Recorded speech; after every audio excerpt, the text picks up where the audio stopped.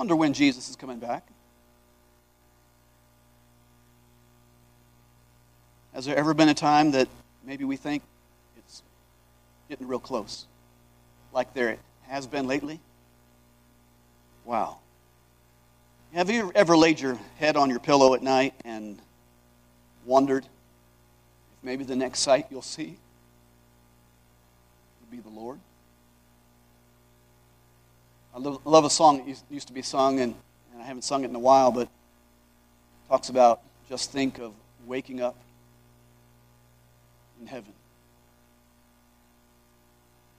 That's going to happen sometime soon. Dear friends, I don't know you, but I hope you're ready. As I look out upon your faces today, I would hope that every person here would be ready. Those of you watching on live stream, I hope that you are ready to meet the Lord. That's coming soon. And Jesus is coming soon. And so we have a great expectation and a great hope that things are going to get better very soon for those of us that know Jesus. But for those that don't know Jesus, we need to have a bigger burden and a greater desire to get the gospel to them and see them saved. Amen? If you have somebody, I won't ask you to raise your hands, but do you know somebody that's lost? Maybe a mom or a dad, maybe a brother or a sister, maybe an aunt or an uncle, a family friend, a neighbor. Has there ever been a time that we ought to be more concerned about their soul than today? Because we have so little time. And people say, well, we've been saying that for years. That's true. But think of the opportunities the Lord's given us to be able to impact more people for the harvest and for the Lord, and be able to see them saved.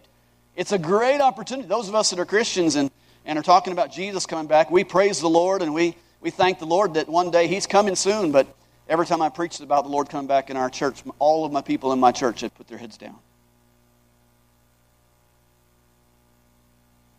Because they were normally the only people in their family that were saved. It's kind of hard to be real excited about the Lord coming back if you've got some lost friends. We need to be thinking about them today. So take your Bibles, if you would, and turn to John chapter 4. John chapter 4. This is one of my favorite stories to preach in the area of missions. So much of the Bible helps us to think about the needs of the world. And in John chapter 4, we see the story of Jesus traveling with His disciples. And He must needs go through Samaria, verse number 4 tells us. Jesus lived on purpose. And that's how we ought to live. We ought to live on purpose. He must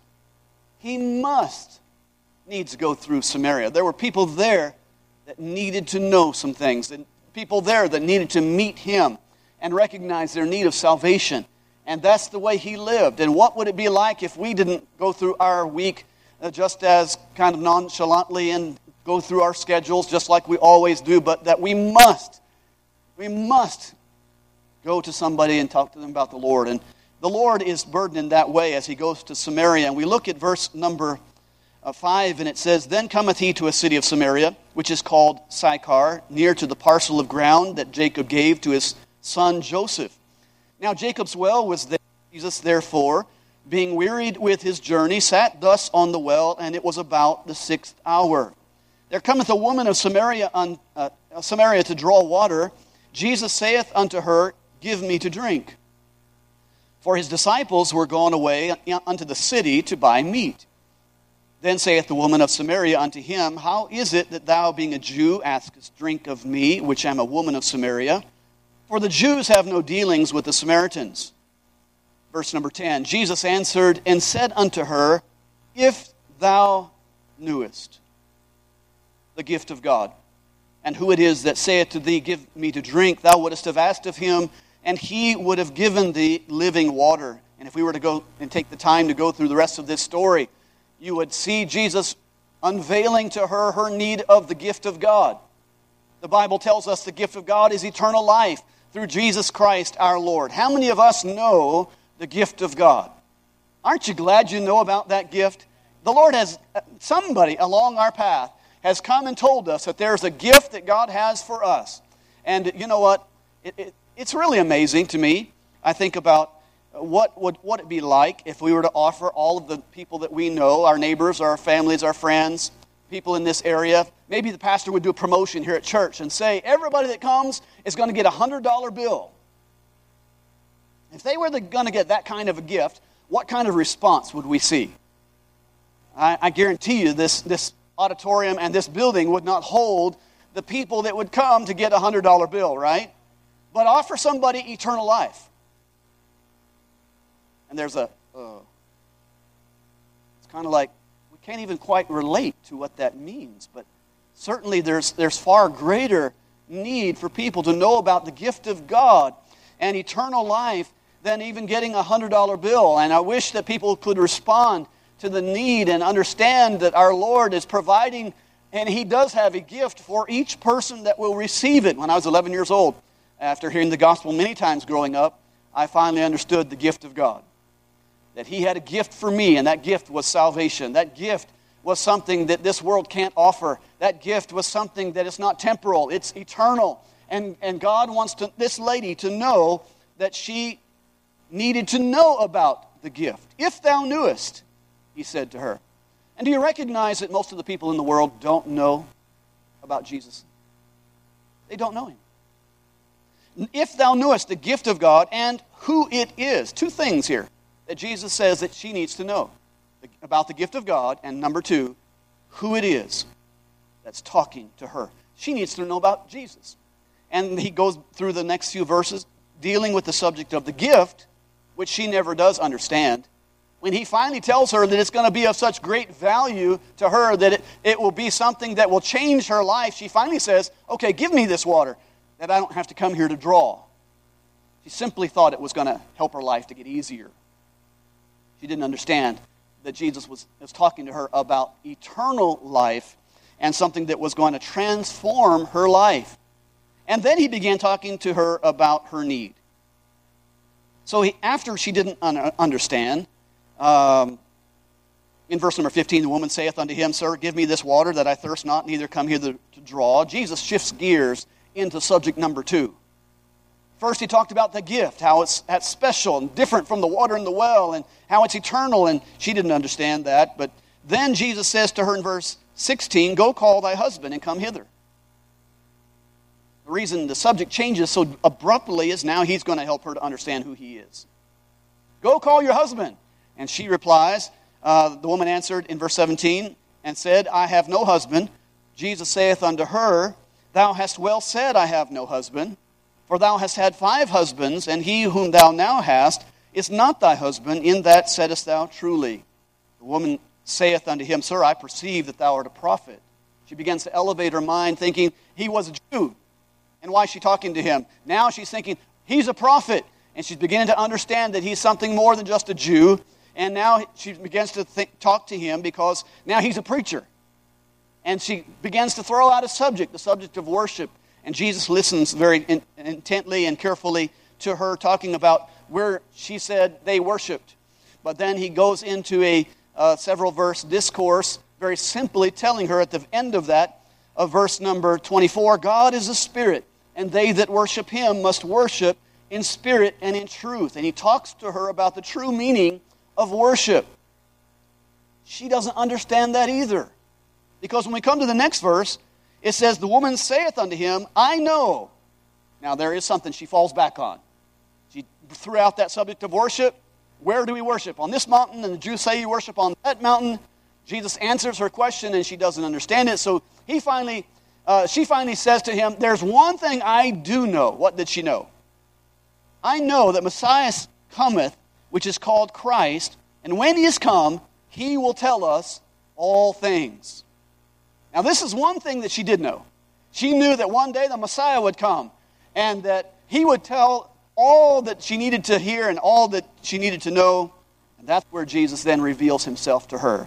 Because the very next verse, Jesus saith unto her, I that speak unto thee am He. And at that point, she recognizes who Jesus is. He is the Messiah. And He's the one that is coming to take away our sins. And she gets excited, and she goes back to the city and tells all the people that she sees, come see a man that told me all things that ever I did. Is not this the Christ? Those people began to come to where Jesus is. But let me ask you a question. Where were the disciples? Well, in the first part of the story, we found out, kind of in parentheses, in verse number 8, the disciples were gone where? They'd gone to buy meat. They'd gone to take care of the master. They were buying food for themselves and for the master. That was their job. Hey, if I was them and with them that day, I would want to really do my best at taking care of Jesus, wouldn't you? They were taking care of the master. That's a wonderful thing. To be able to walk with Jesus is a wonderful thing. So think about us today. What are we doing for Jesus? We may be enjoying the journey just as much as those men were that day, walking with the Lord. And what a wonderful thing that was, and taking care of him and making sure he had his needs met. And they would have said when he was tired, okay, you sit here at the well and we'll take care of getting the food. And they went back into the city. But what I find here is that the disciples may have been preoccupied with the details of walking with the Lord, and they were enjoying the journey, and yet they weren't quite yet focused on what they needed to see. Or in verse number 35, Jesus says to these men, "Say not ye, there are yet 4 months, and then cometh harvest? Behold, I say unto you, lift up your eyes, and look on the fields, for they are white already to harvest." Lift up your eyes. Look on the fields. That's what these disciples needed. They needed to get their eyes focused upon the harvest and upon the needs of people around them. And so we see from this story that people have great needs. This woman had great needs. And I don't know the whole story, why she had 5 husbands, and why now the man she's living with was not her husband. Maybe she was a bad cook. I don't know. I don't know her story. It could have been one of those where the men just didn't live very long. And back in those days, I mean, they didn't have the hospitals and the medications that we have. And just one after the other. She had married and either it didn't work or that man passed away. It doesn't tell us exactly the situation, whether she was just a bad girl or whether just she had some bad circumstances in her life. But she had 5 husbands, and that didn't work out very well. Now she's decided, well, they don't stick around very long for one reason or another, so I'm just going to not get married to this next one. Maybe he'll stick around longer, but that would have been a bad thing back in that day. How many of you are old enough that you recognize back in your earlier days that men and women didn't divorce? To find somebody that was divorced was not common. I'm not that old, but I do remember people around me where that was not as common as it is these days. And I don't know if that was her story at all, but she had a need, right? And there are people all around us with great needs that we need to see. And sometimes we overlook the needs in people's lives. Sometimes we just see the outward appearance. I tell you what, you guys look great this morning. You're all dressed up for church, and we're all got our smiles on, and we're singing and praising the Lord. But what's going on the inside? I don't know. And you know, as a preacher, I'm sure Brother Rice feels the same way. If we could just find out what's going on in the inside, sometimes we'd love to help. But we do know that there is one who knows what needs you have. And I don't know what those needs are in your life. But there is one who cares and one who knows and who's able to help you today. And I'm thankful that even though we have needs in our life, that the Lord is able to help us. Amen? You see, the situation was this woman had great needs, but she's not the only one in the story that had great needs.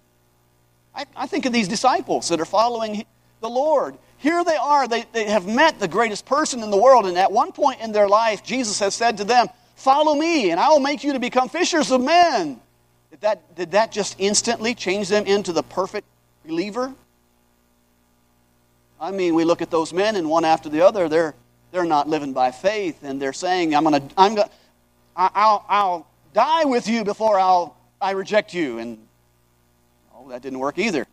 And they have great needs in their life as well. We all have needs in our lives, and even these disciples have needs. And what they needed to find out was that Jesus had a plan for them, and he wanted them to do more than just enjoy the journey with him.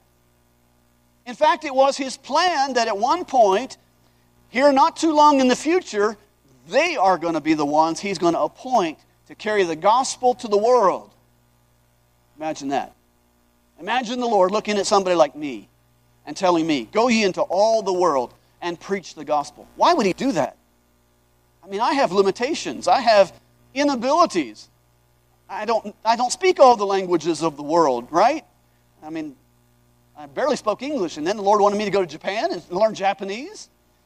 And how do you do that? One thing I love to say about languages, though, we know that our God's great because when he stirred the languages, he did a good job of it. He did a perfect job of it. You try to learn a foreign language like Japanese or Chinese, and you learn over and over again, our God's a great God. He did a great job when he stirred those languages when they all were talking the same language. But you know what? He can then help us to learn languages to get the gospel to people. And these men had needs. They needed to understand in their life as a follower of Jesus Christ that there were more important things to be concerned about, and that taking care of the master was okay. Enjoying the journey must have been wonderful to walk with Jesus. Hey, I'd have signed up for that trip. There's something else. There's something else that God wanted them to do. And so he taught them day in and day out. He taught them in this story how important it was for them to lift up their eyes and look on the fields. I think of a missions month, and I think of a time that we all need to lift up our eyes and look on the fields. And you have missionaries come through like the Lanes last week, headed for Honduras. I've never been to Honduras. I don't know what it's like to be in Honduras, but I'm thankful that the Lanes are going. And I have been to New Zealand, where the Friars came through, I think, a couple weeks ago, and they're headed for New Zealand. We've got a daughter and son-in-law that are missionaries there, and I've been there. I don't think it's right for missionaries to go to the foreign field and be able to preach the next day they arrive. When our son-in-law arrived there, he arrived on a late Saturday night. On Sunday morning, he was preaching in the language of the people. I said, "You're not a real missionary. That doesn't count. You have to go to a place like Japan and work for 10 years before you can preach and feel like you can get the burden of your heart out." And that's what missions is all about. But no, it's taking the gospel wherever God has placed upon your heart to give people the gospel. We need to care about the needs of people. Think about your neighbors, dear friends. Think about your families. Think about your friends that don't know the Lord. They have needs. And they need you to show them the love of Christ more than anything else. The love of Christ. The love of God is what constrains us to be able to work for him. The love of God is something they need to see through us so that they can desire that same thing in their life and know the Lord that can change their life. The Lord taught the disciples much, but the solution came when these men needed to notice one thing in particular in this story. Certainly they needed to lift up their eyes and look on the fields. At that point, I don't believe our Lord was looking at a wheat field or a corn field that may have been on the side of the road. In the context of the story, I believe that those men that the lady was bringing back to where the Savior was were headed that way. And when the Lord said, "Lift up your eyes and look on the fields," he was saying to them, "Here they are. You were in the city and you bought bread and you didn't tell them about me. You missed an opportunity. When they came out of the city with the food, they saw the woman talking with Jesus, but they weren't concerned about her. In fact, they looked kind of disdainful upon her and wondered, why would she be bothering the Savior? Doesn't she know who he is?" They probably just walked by, kind of looking at her and a little bit disgusted.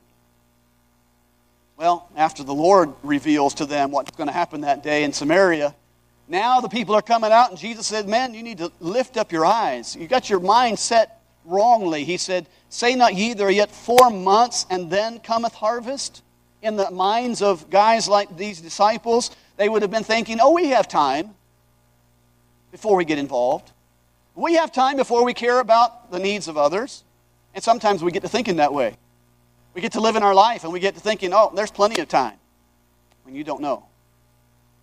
You don't know when the last breath you will breathe will happen. If you don't know Jesus Christ as your Savior, don't put off knowing Jesus. You don't have a guarantee of another breath. What a terrible thing it would be to take that last breath and not be saved. The Bible describes what a lost person is in Ephesians chapter 2, and it talks about them being without hope and without God in the world. And that's what people are like who don't know Jesus Christ as their Savior. They're without hope. They're dead spiritually. They're without God in the world. How in the world can you live in this world without God? for our help and the sustainer of all things? Well, the solution is the Savior. Lift up your eyes and look on the fields. What was one of the things these men needed to see? They needed to see Jesus in the harvest. What had he been doing? He went to that city to tell that woman about a Savior that she needed, about living water. And they needed to see the compassion of the Lord for people, how he went out of his way to give the gospel to others so they could be saved. They're focused on many things, taking care of the Master, walking with him, making sure he has enough to eat. But were they looking at the Master in the harvest?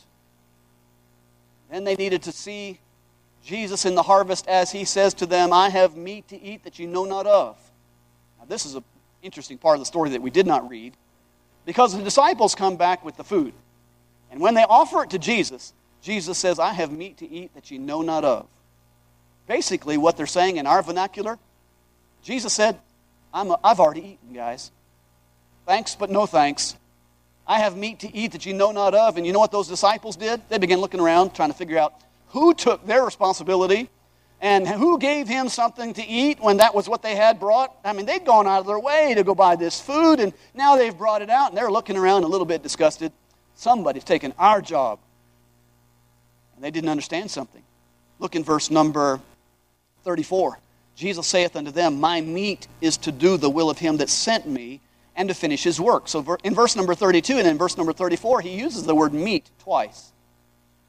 Why did Jesus use the word meat? Well, meat's what we need to satisfy our body. And he's talking about that because in the context, the disciples have brought them the food that he needs.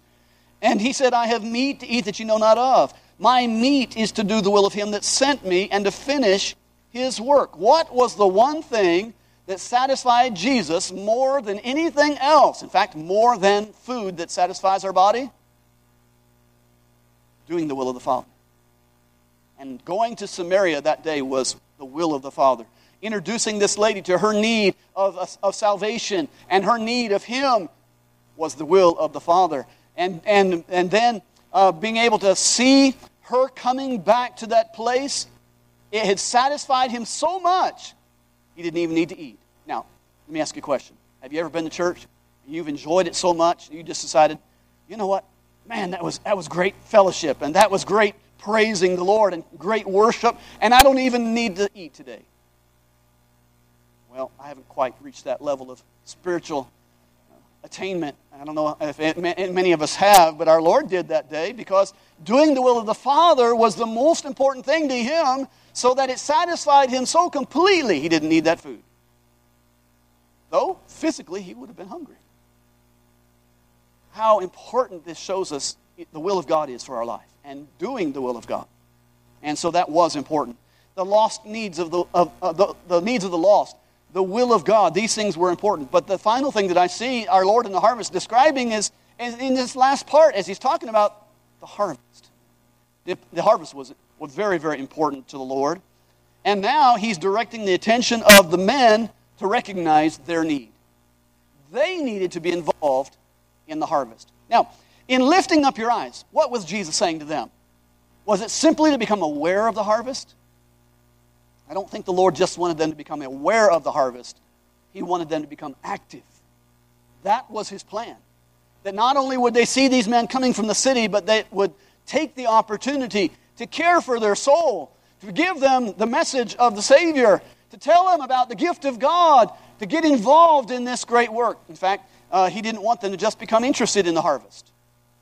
This month of missions is not just simply for us to get our eyes on some fields like the Honduras where the lanes are going, or New Zealand where the friars are going. It's to get our eyes on the need for all of us to be not just aware of the harvest, but active. Not just interested in the harvest, but involved. And I remember a good friend of mine, Dr. Don Sis, saying about the harvest, he said, the problem of the harvest is, in most of our churches, we have people that have a token interest in missions. A token interest. We may read passages like this, and we may be concerned a little bit, but it's a token interest. He said what we need is not a token interest in missions. We need a total involvement. A total involvement. This that we're talking about right now is not a side issue, a possible suggestion for something that might be good for you to get involved with. We're talking about the command of God to take the gospel to the world.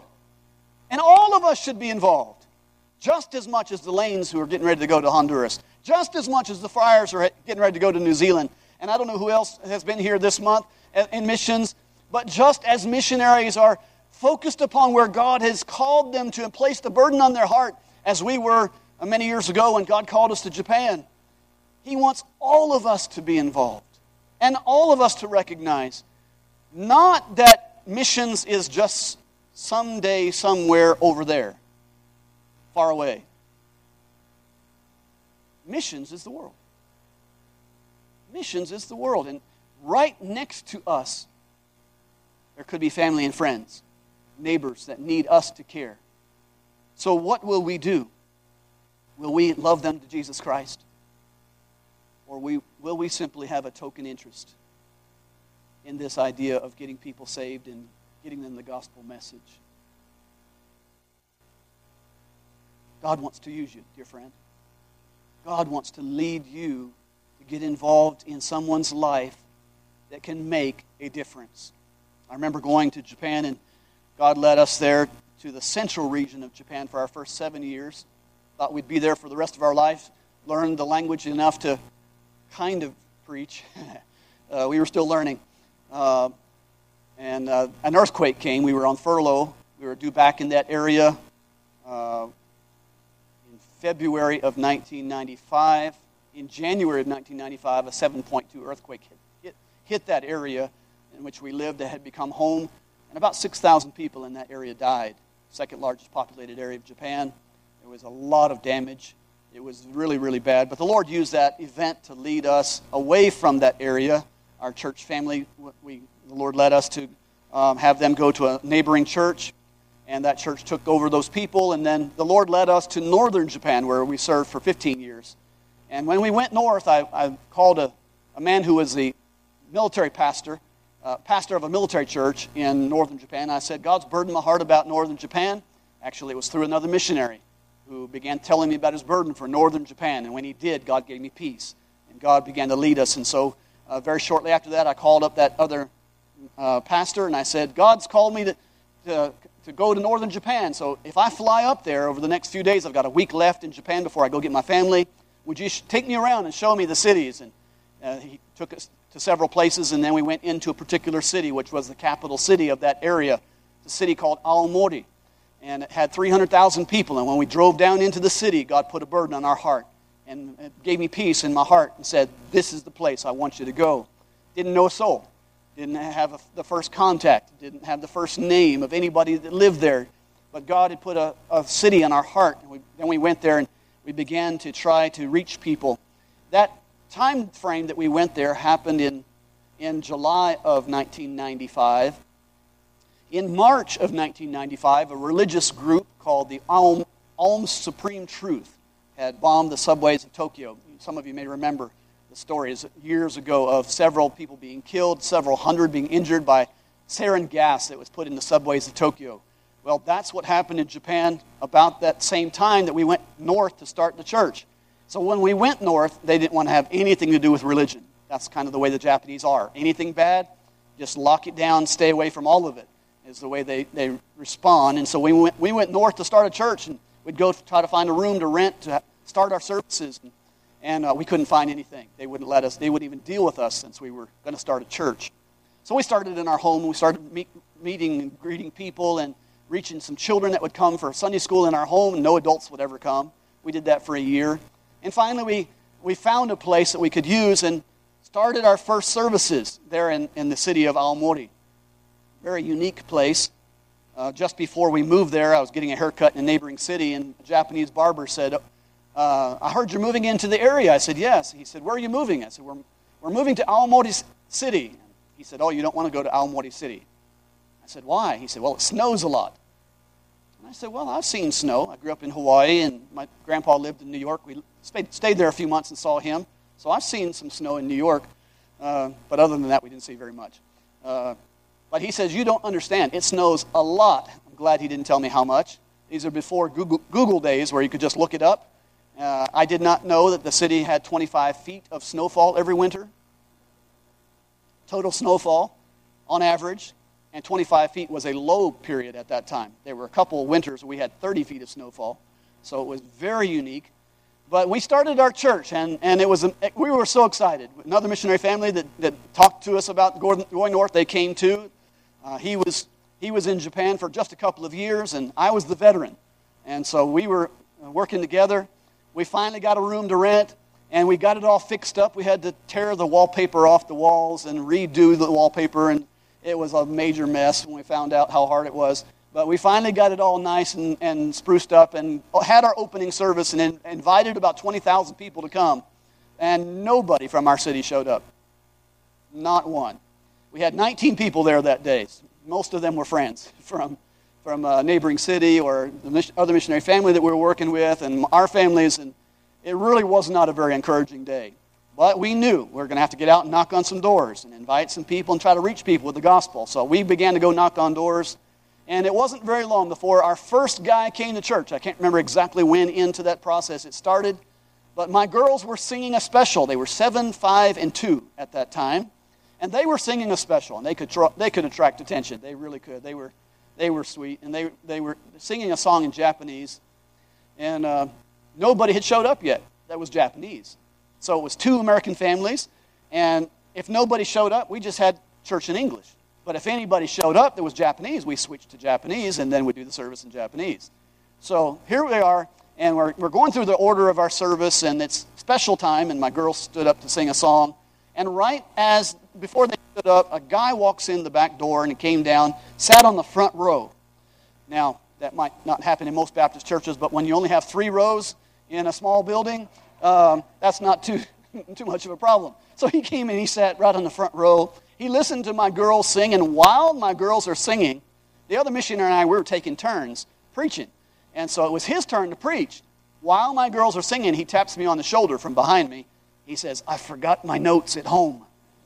When you're in Japan for 2 years, you don't preach without notes. In fact, if you have notes, you don't ever look up. You just read it, one line after another, going like this, up and down, and you read your notes. But he forgot his notes, which meant to me immediately that I was going to have to preach. So I got up to preach, and this fella had just sat down, and when my girls finished singing, he stood up and he said, "Bravo, bravo, bravo." Never had that experience before in church. And he sat down, and I came up to preach. And so I opened my Bible, and I opened up my notes.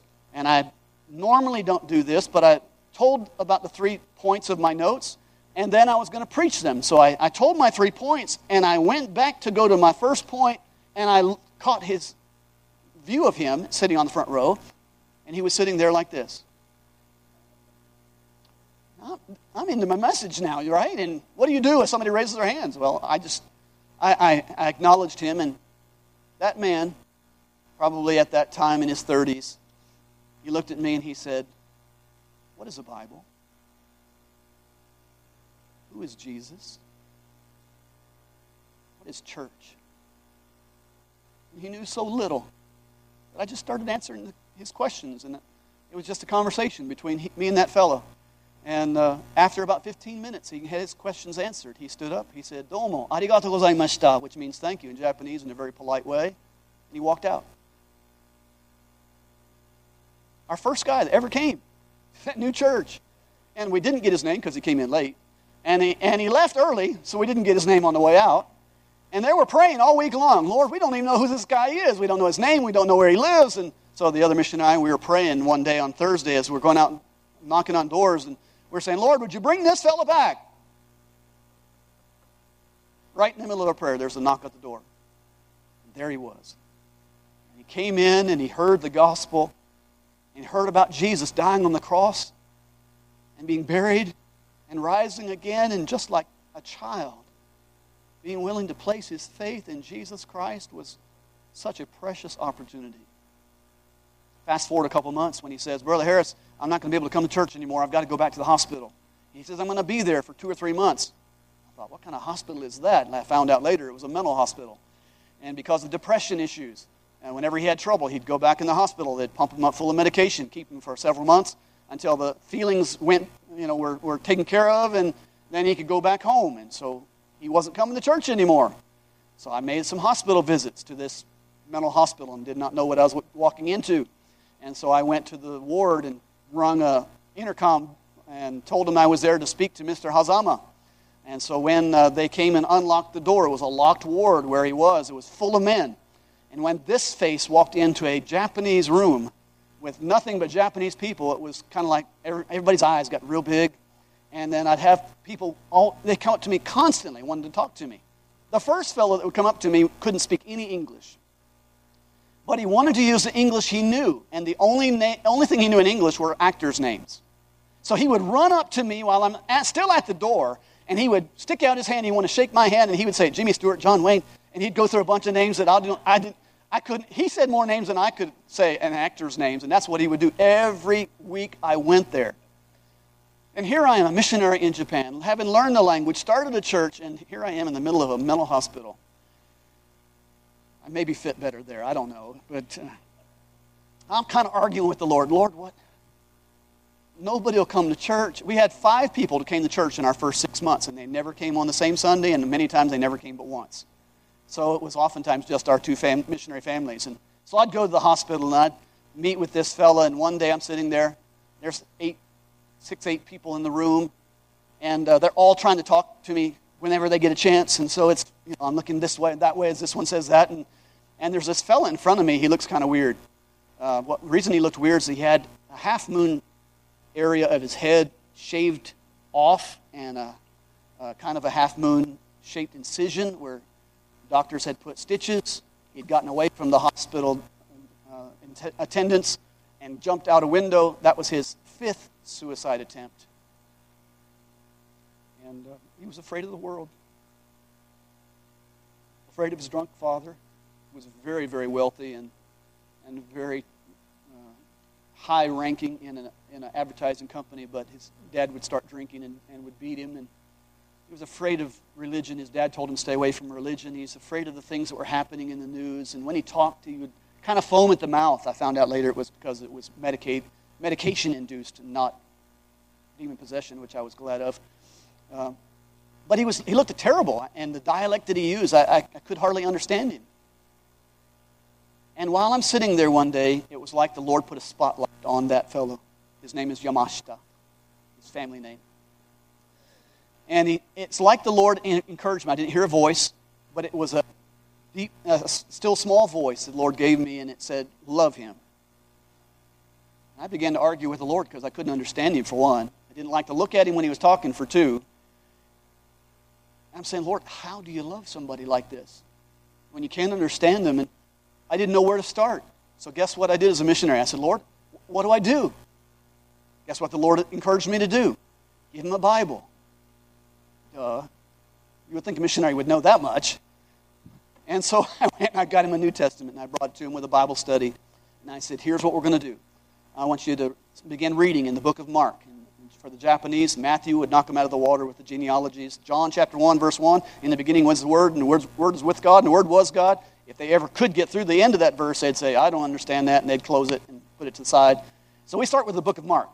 Story after story after story of the power of Jesus and the miracles that he did, and we'd tell them to read the book of Mark. And so we started with the book of Mark and started with a Bible study. I said, I'll talk to you next week. So here's what I want you to do. Study this Bible study and read the book of Mark. So I went back the next week, and I said, I met him, and I said, well, did you do your Bible study? He said, yes, I did. I said, wonderful. I said, you probably took a question a day and worked on that a little bit at a time, right? He said, no. So I said, what'd you do? He said, whenever you gave it to me. I studied the whole thing that day. And so I said, well, what about reading the book of Mark? He said, I read it. And I said, well, you probably read, 7 chapters? You read it every day? He said, no. I said, well, what did you do? He said, I read the whole book the first day you gave it to me. I found out he was in one of the top-level classes in the city of Aomori in the graduating, and he was extremely smart. And it was an amazing thing. I have to fast forward through this story because it takes about a year and a half of going to see him every week, having the guy meet me at the door, John Wayne, Jimmy Stewart, all of that. And I can't get the guy to come to church. He's getting out on weekends and going home. His home is only about a 10-minute walk from my house, but he never would come to church. Until one day, after about a year and a half, he showed up at our house drenched in sweat. And what I did not know is some of his suicide attempts had caused him not to have any sense of direction. And when he left, his parents would tell him, "Don't leave home without us." But he didn't want to tell them who I was and who he was talking to. And so he left trying to find my house with no sense of direction. An hour later, he found us. And when I saw him, he was kind of like panic-stricken, he was sweating all over. He was drenched in sweat. So we called him, had him come in. We sat down and talked for a while, and then I recognized I need to not have him walk home by himself. So I walked him back to his house.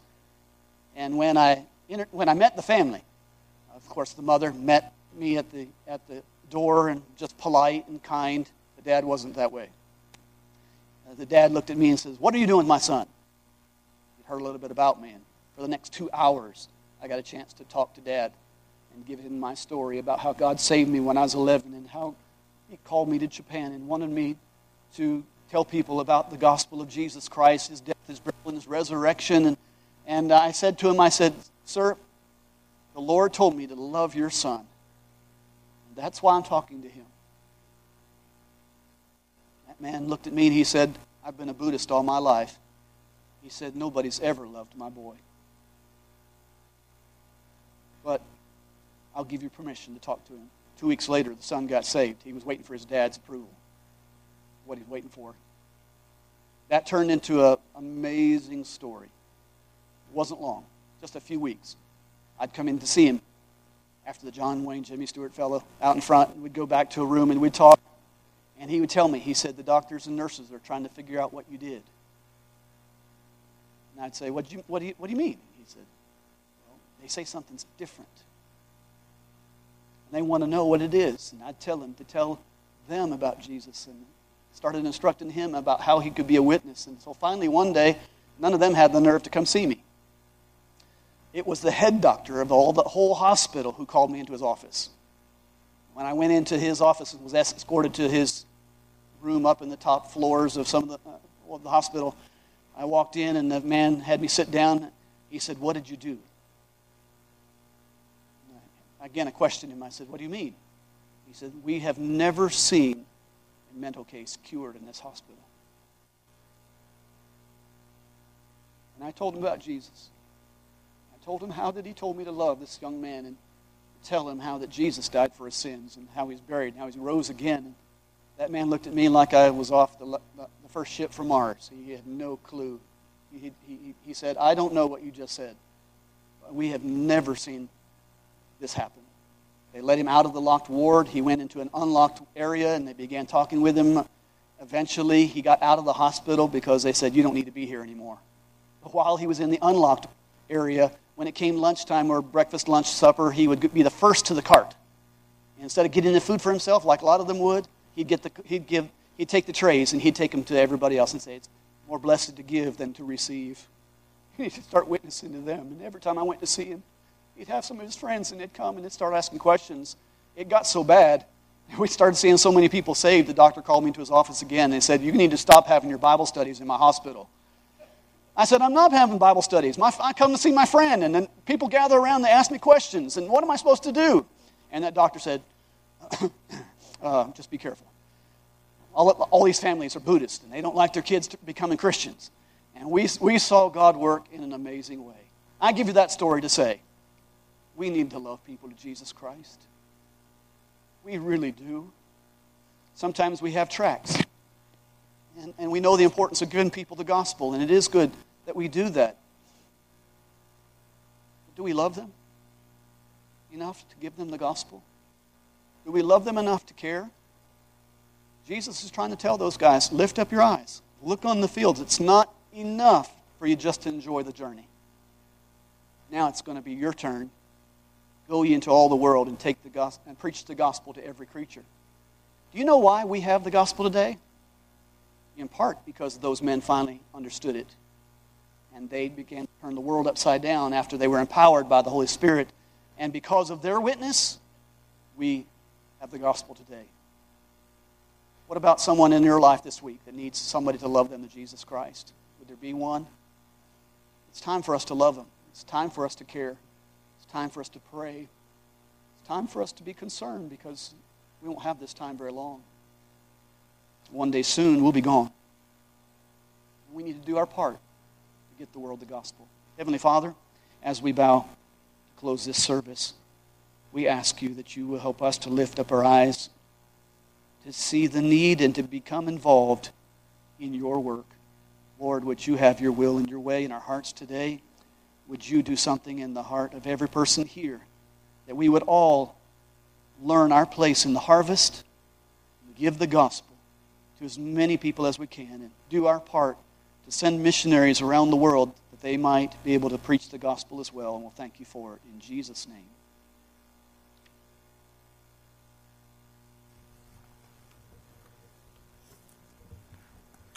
So we stand to our feet with our heads bowed and our eyes closed. Piano's playing.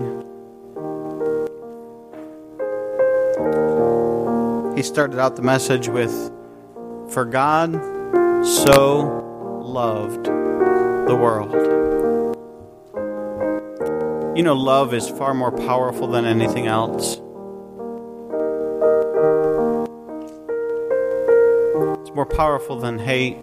It's more powerful than anything else.